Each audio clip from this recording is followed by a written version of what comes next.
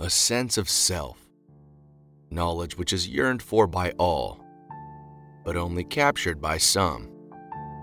Although many of us know where we come from, who our family members are, and what they did with their lives, very few of us learn to know ourselves in relation to our ancestral backgrounds. This inherent longing, in combination with youthful ambition, perfectly described young Abigail Winter. At 22 years of age, and recently graduated from college, was embarking on a soul-searching journey in the English countryside from her lifelong home of Boston, Massachusetts. Abigail had never been to England before, even though that was where the descendants of her father's side of the family originated from, and she still had family over there. Only a distant aunt and uncle had ever made her acquaintance, back when Abigail was in high school, and they happened to be visiting stateside. She remembered this meeting at a family party when she was only 15, and recalled them both to be very nice people. Ever since then, Abigail secretly romanticized the idea of her English heritage, and vaguely wondered about her English ancestors. Hence why immediately after graduating, she contacted this aunt and uncle to organize a trip to England and learn a little about her family history. That was when the arrangement was made. Unbeknownst to Abigail, a large estate had been in the family for generations, which sat dormant in the countryside. Although no one in the family lived there, a property manager looked after the estate year-round, and it just so happened that he was looking for time off when Abigail reached out, having mentioned that she wanted to learn more about the family. Her aunt and uncle saw this as a perfect opportunity for Abigail to relieve the property manager for a few weeks and explore the family archive, which lay untouched at the Winter estate, thus bringing her to the very moment she first laid eyes on the luxurious home. The car pulled up through a long gravel driveway, past the front gates and secluded forest area, coming to a halt in front of the enormous house, which sat peacefully in the middle of a grassy field. The driver helped Abigail bring her bags into the house, and made sure she was settled before wishing her a pleasant stay and parting ways. The kitchen and pantry was stocked with enough food and drink to last months, more than necessary for the 3 weeks Abigail would be there. She unpacked her things and explored the massive dwelling she would call home for the time being. The main rooms, such as the living and dining areas, seemed to make up most of the downstairs. But beyond them, countless other rooms, nooks, and spaces composed the rest of the house. It was all too much for Abigail to wrap her head around in the first day, so she stayed in the main areas and observed the particular beauty such an old place had to offer. Yes, everything was quite old, from the faded wallpaper to the cracked paint on the dusty fireplace mantel. But the tiny details of each and every facet of the home gave it character and meaning, as if stepping into a time lost and impossible to replicate in today's world. The floral patterns on the crown molding, down to the gorgeous details of the oak balusters, made Abigail feel like royalty. Like this home, which existed in her family, was some sort of token confirming her importance. She ran her fingers along the walls and wondered about all the things that happened within them. Even though this house was very old and clearly unlived in for generations, the property manager did a good job of keeping things tidy. Still, Abigail cleaned the dust off the mantel and mopped the floors of the main areas. She took pride in cleaning the home, as if it were her own. That night, she ate dinner by candlelight and drank wine in the dining room. Her feet pranced playfully as she waltzed across the floor in the arms of an imaginary man, who she pictured to be a young, handsome duke, ruling over some obscure yet important place. Abigail was aware of the silliness in her thoughts, but she didn't care, because at this moment, she was free, and anything was possible.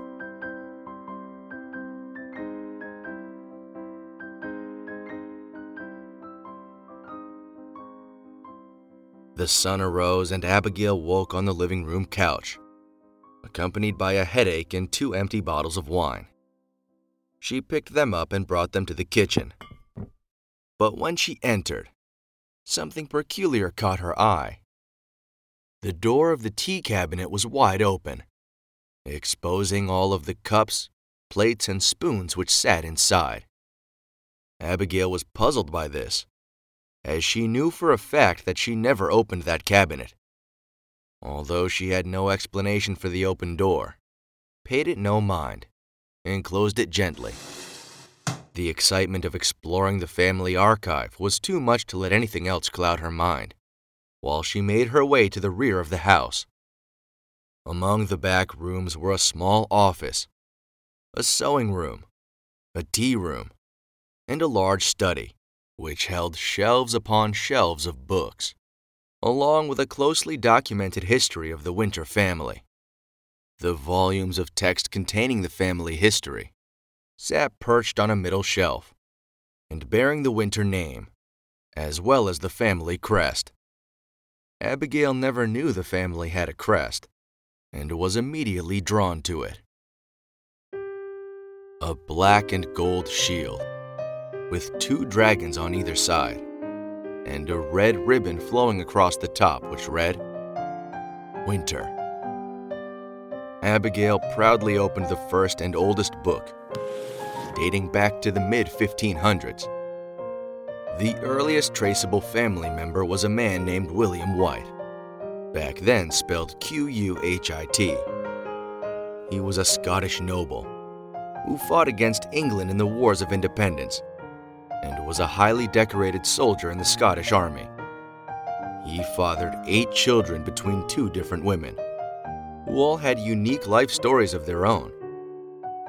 The more into her family's lineage Abigail got, the more she wanted to know, and she read incessantly, trying to learn every little thing about each and every person documented in those books.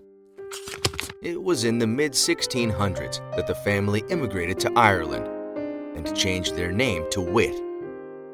In Ireland, members of the family did all sorts of wonderful things, from publishing books and poetry to running a number of successful businesses, including one of the most popular whiskey distilleries in the whole country. For the entire first week of Abigail's visit, she rarely left the study, aiming to soak in as much of her family history as possible. She read, she ate, she read, she slept, and then read some more.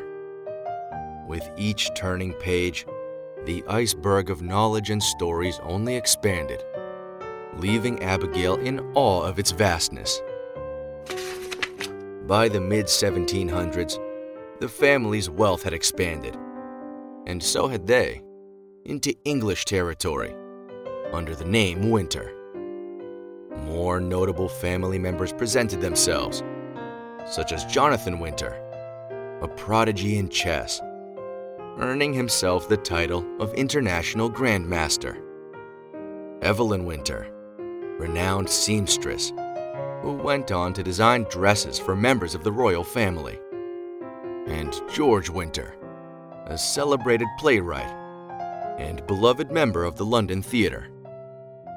Knowing that all of these people were part of her family made Abigail beyond excited. She ached to know who the most recently documented family members were, and her connection to them. Having read basically all the books in the family archive, was left with one more, which she took off the shelf and opened eagerly. She read it and found that the last people to live in this very house were Samuel and Eloise Winter, her great uncle and aunt. Samuel was a wildly successful financial investor who harbored the majority of the family's wealth. There seemed to be no stable connection between him and the rest of the family, as perhaps the money drove wedges between those who should be dearest.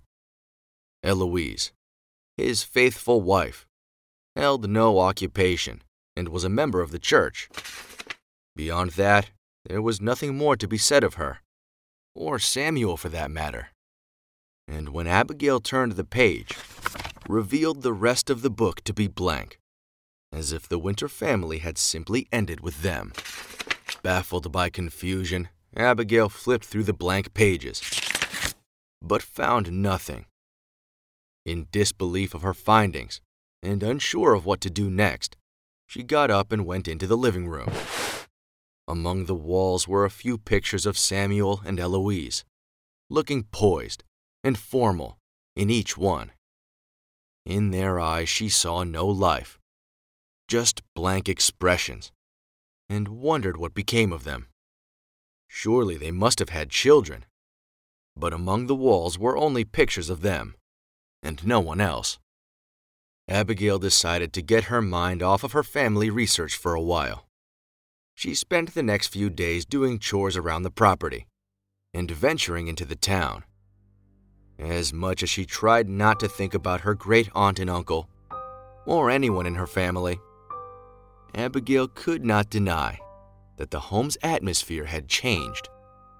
Things no longer seemed bright and wondrous, but gloomy and hollow. She couldn't focus on the beautiful possibilities that filled every branch of her family tree. She could only notice the cold, empty spaces that lined the walls of this enormous home. One afternoon, as Abigail sat on the living room floor, putting together a puzzle, she gazed at the open window, letting in sunshine and fresh air. A cool summer breeze came in, and the curtains flowed gently among the sill, hovering softly and perfectly in place. When the breeze stopped, the curtains died down, and as they did, a curious shape was formed by them. Like the veil of a wedding dress, the curtain seemed to rest peacefully on the head of an unseen person, becoming more defined as the breeze subsided. In shock of this strange occurrence, Abigail focused intently on what she was seeing. Features began to form where the face would be, and Abigail took notice of the eyes, nose, and mouth. For a brief moment, an expression was clear, before fading into the wind and disappearing with the phantom head altogether. Frightened yet intrigued by what she just saw, Abigail couldn't help but notice the kind of expression held by the invisible face. It was sadness. Sadness in its truest form. And although fright was present in Abigail's heart, that feeling was outweighed by a sense of sorrow. She had to know what happened to her great-aunt and uncle Eloise and Samuel, so she started searching for clues around the house. She began in the study and found nothing there. She then moved on to the office and checked all of the cabinets and drawers. In the desk, she found a photo album filled with pictures of Eloise and Samuel. These pictures were different to the ones found on display throughout the house. In these pictures, they looked happy, as smiles and cheerful expressions adorned their pleasant faces. Abigail began to wonder again about their children, as these pictures contained only them. Towards the end of the album, a clue presented itself. In the pictures of Eloise, a small bump had started to form on her stomach. With the turning of each page, the bump grew bigger, and Eloise's smile grew greater. Samuel was present in many of the pictures as well, with his hands on her now large stomach, and his eyes full of joy and happiness. The album ended, and Abigail was left with more questions than answers. Who was this child? Why weren't there any pictures of them? And why weren't they in the family archive? Desperate for answers, Abigail searched even harder for something, anything that would bring clarity to the situation. She looked everywhere and every room downstairs, but came up empty. She then moved to the upstairs and rummaged through the countless bedrooms, bathrooms, sitting rooms, and reading rooms. With her hunt for explanation coming to no avail, Abigail was ready to give up and forget about her whole investigation.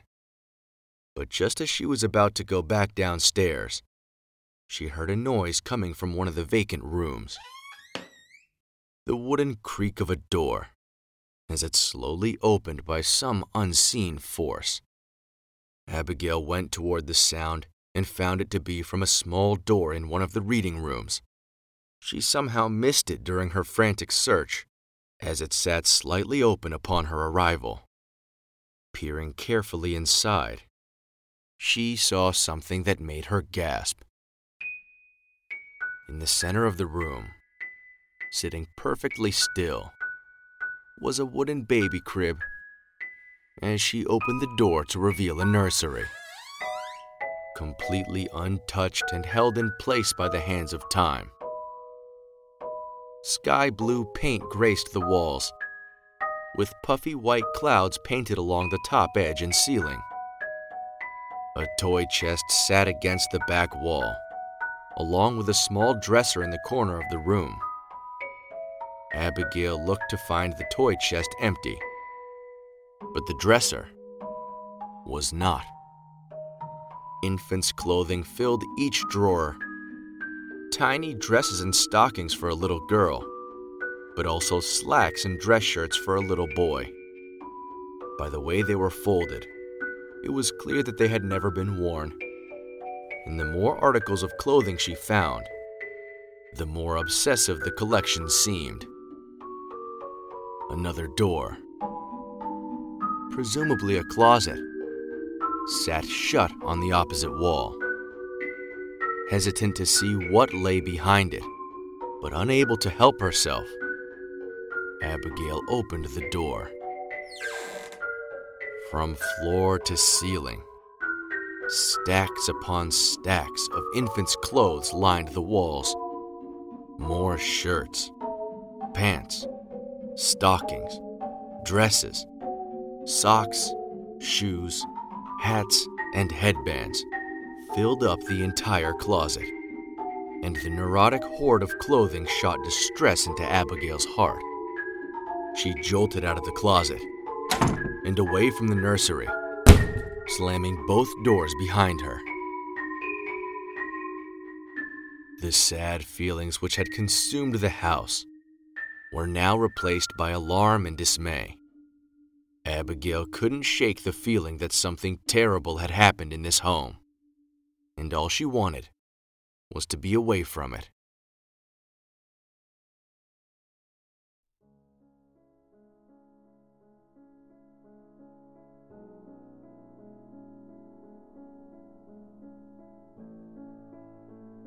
The following days involved Abigail getting out of the house. She spent more and more time in the town and doing some yard work around the property. Anything to get herself away from the home and her mind off of whatever happened there. One day, whilst removing some overgrowth from the side of the house, Abigail noticed a small footpath on the edge of the grassy area leading into the forest. Intrigued by this, she followed it away from the house and disappeared into the trees. At the end of the path lay a small wooden shed, completely run down and covered in foliage. A broken wood door was the only thing between Abigail and the inside of the shed. She pushed it open lightly and stepped inside. Upon first glance, it became clear that the shed was used as a woodworking studio. On the center table and along the side counters lay a number of wooden children's toys, like baby blocks, small animals, and even a miniature rocking horse. Again, things meant for a young child, which were clearly never used. Abigail rummaged among the old decrepit shed for anything that might tell more of the story. In the back sat a small wooden desk, with a quill pen sticking up out of an inkwell. Inside one of the desk drawers, Abigail found a leather-bound book with the initials SW pressed into the cover. She looked inside to find a series of dated entries and quickly discovered this book to be the diary of none other than her great-uncle Samuel Winter. Ripe with excitement, Abigail ran out of the shed, through the field, and into the house, prepared to read everything written in the book. May 15th, 1894. This home has been overrun with stress, as the pressure to conceive has become too much to bear. I fear Eloise will run herself into an early grave if she does not become a mother. Her only wish in this short life is to have children, and I will do absolutely everything in my power to make it happen. July 29th, 1894. Our struggle to conceive has carried on for far too long. 4 years of marriage has felt like a century of heartache and disappointment. I do love Eloise dearly, and with all my heart, but if something does not happen soon, her distress may very well crush us both. September 17th, 1894.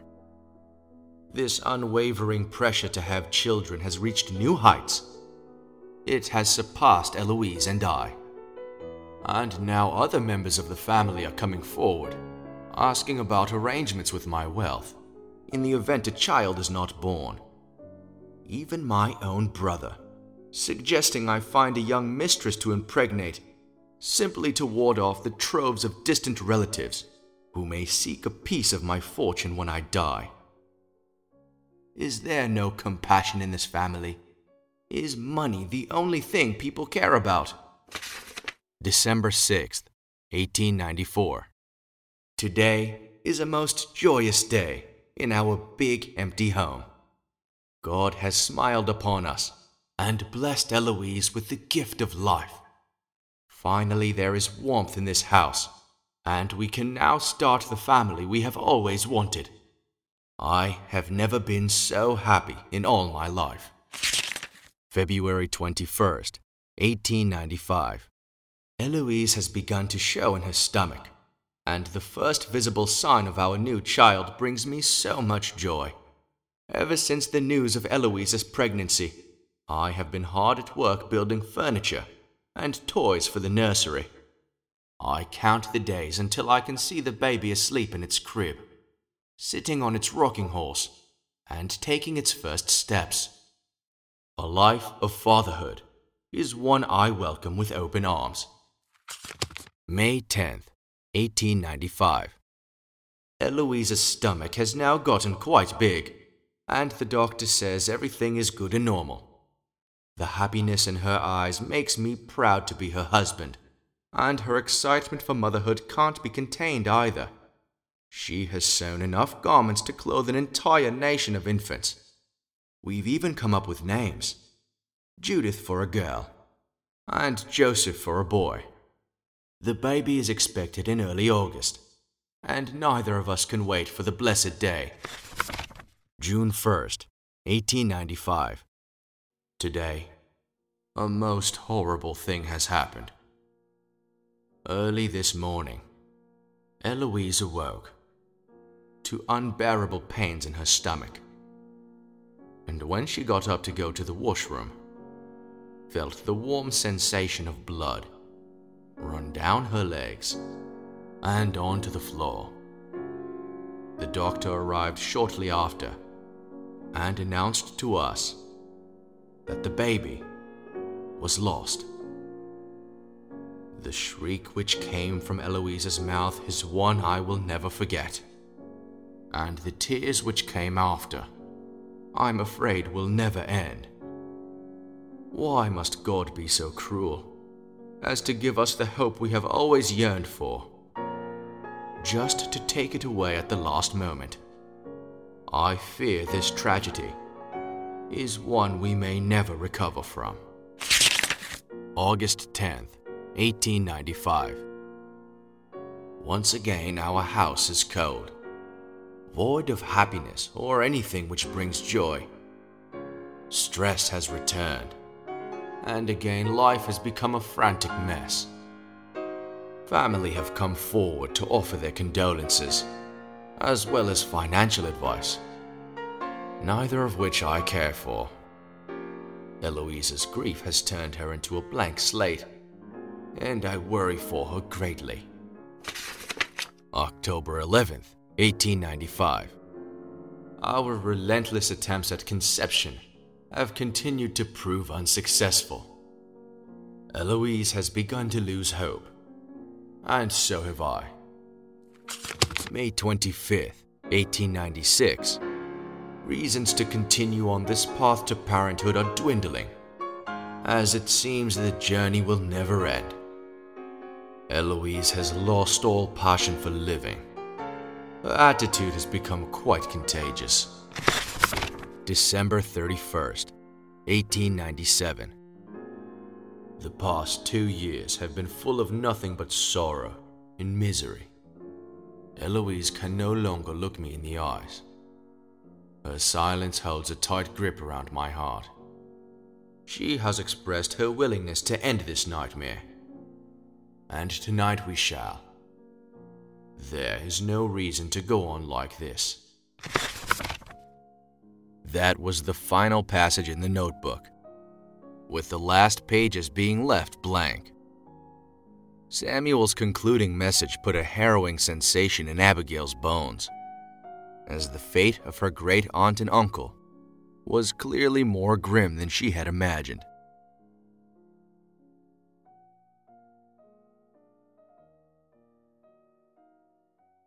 That night, Abigail went to sleep in the master bedroom. Another layer of sadness shrouded the home, and it was apparent that these walls had experienced much. She had trouble falling asleep, as she tossed and turned for hours in the bed, unable to rest or relax. Late into the night, the bedroom door slowly crept open, and a presence entered the room. She felt it immediately, and all the hair on her body stood up straight. This presence crept along the floor and toward the bed. It ran up by the headboard and hovered just above Abigail. She was completely aware of everything that was happening and sensed the cold spirit floating right over her body. Fright did not overtake Abigail in this moment, even though she felt as if she should be terrified. Deep sadness and pain took its place as the calm spirit focused intently on Abigail. She knew intuitively that this spirit was that of Eloise Winter, and that it came to speak to her, communicating in a language not bound by words. The celestial message conveyed by Eloise gave Abigail new perspective, and the spirit slowly drifted toward the window. Abigail opened her eyes and was drawn at once to the window, as if being summoned silently by something outside. She looked out to find a ghostly white woman at the edge of the grassy field.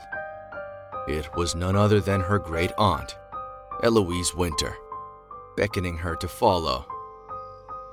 Abigail went outside and walked across the field, with dewy grass gracing the bottoms of her feet as she did so. Before reaching the edge of the field, Eloise's spirit began walking down the path which led to the shed. Abigail hurried to follow, as she continued past the shed and deeper into the woods. Further down the path was a small clearing, and by the time Abigail reached it, the spirit was gone. In the clearing sat 2 headstones, Samuel and Eloise Winter.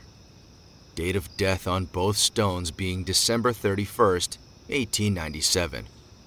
Abigail wept to see those 2 names side by side, knowing how difficult their final years were.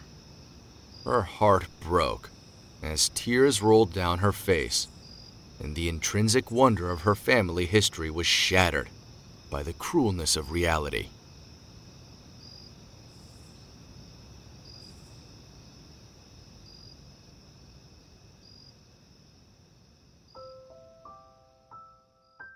The next day was Abigail's last at the estate. She made it a point to find out exactly what happened to her great-aunt and uncle. She went to the library and asked if they had any local newspaper articles from 1897 or 1898. She then mentioned Samuel and Eloise Winter, and the old librarian knew exactly what she came looking for. "Read for yourself," she said. And Abigail did. The film roll contained a local newspaper, dated January 2nd, 1898. The headline on the front page read, "Couple found dead at Winter Estate." The article detailed how the 2 were found side by side in the master bedroom, holding hands after taking a lethal dose of morphine. This was clearly an event which shook the local community, but not in the ways it should have. Most of the article consisted of what was to happen to Samuel's vast fortune and assets, which Abigail learned was divided fairly evenly among the other family members. It seemed that the focus of everyone's attention was on Samuel's wealth, and not the personal struggle him and Eloise endured. It became clear that the family archive ended with Samuel and Eloise, not because the family ended, but because everyone lost interest when they got his money. Some of the Winters stayed in England, while others went abroad, to places like Australia and America. It seemed that what they had gained in financial means, they had lost in family identity, and became fragmented as a result. Abigail went back to the estate for her final night there, and dwelt on all the information she had gathered during this time. She felt proud to be a Winter, proud of her family's greatest achievements, and saddened by their harshest downfalls. It was all quite much to process. How her family history managed to influence her so greatly, but also how little of an effect these momentous events would have on her life. Abigail went to sleep that night in the master bedroom, unafraid of what ghosts may be stirring from the past. She closed her eyes and felt peace in her heart, no longer entranced by whatever came before, but optimistic about everything that was to come next. Daylight flooded every room of the grand Winter home as the driver pulled up to fetch Abigail and bring her away. He helped put her bags in the car, and they drove off down the long gravel driveway. Abigail looked back and gazed across the grassy field at the large empty house, getting smaller and smaller. She said goodbye and thank you to the beautiful estate as they drove through the short wooded area and out the front gate. Abigail was glad to know her family history and respected the story of each and every ancestor, but decided right in that moment she would no longer dwell on the past, and she would write her own narrative, one that she would be proud of, regardless of its obstacles or obscurity. Abigail Winter was her name, and this was the beginning of her story.